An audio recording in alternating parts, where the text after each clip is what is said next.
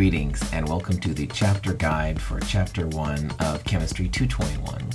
This will be the first of many different chapter guides for the various chapters we'll be seeing in Chemistry 221 as well as in Chemistry 222 and 223.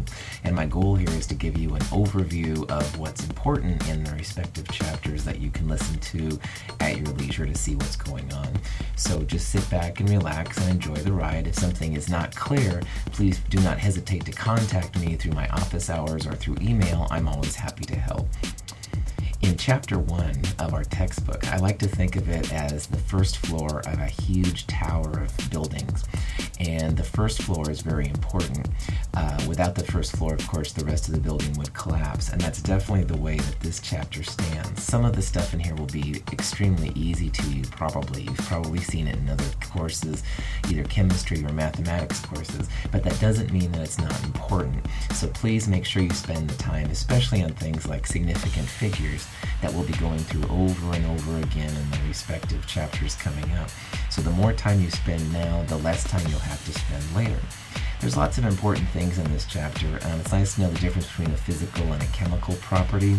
It's important to understand the kinetic molecular theory of matter, which talks about the differences between solids, liquids, and gases. We'll come back to this many different times. The different temperature scales are definitely important: Celsius, Kelvin, and Fahrenheit.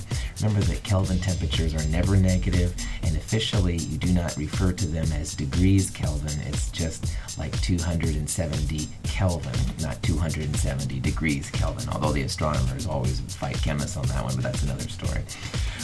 We'll do a lot with dimensional analysis, which is how to convert one quantity into another.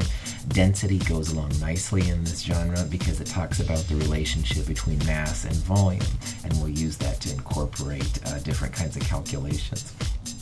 It's nice to know the differences between atoms and elements, compounds and molecules. We'll talk about that quite a bit. It's important to understand that the elements of the periodic table we'll be using over and over again, and I certainly recommend that the first 20 or so, if you, I don't want to say memorize, but if you know them well, that would be very, very helpful to you. We'll talk about SI units, which are the standard units talked about in chemistry a lot.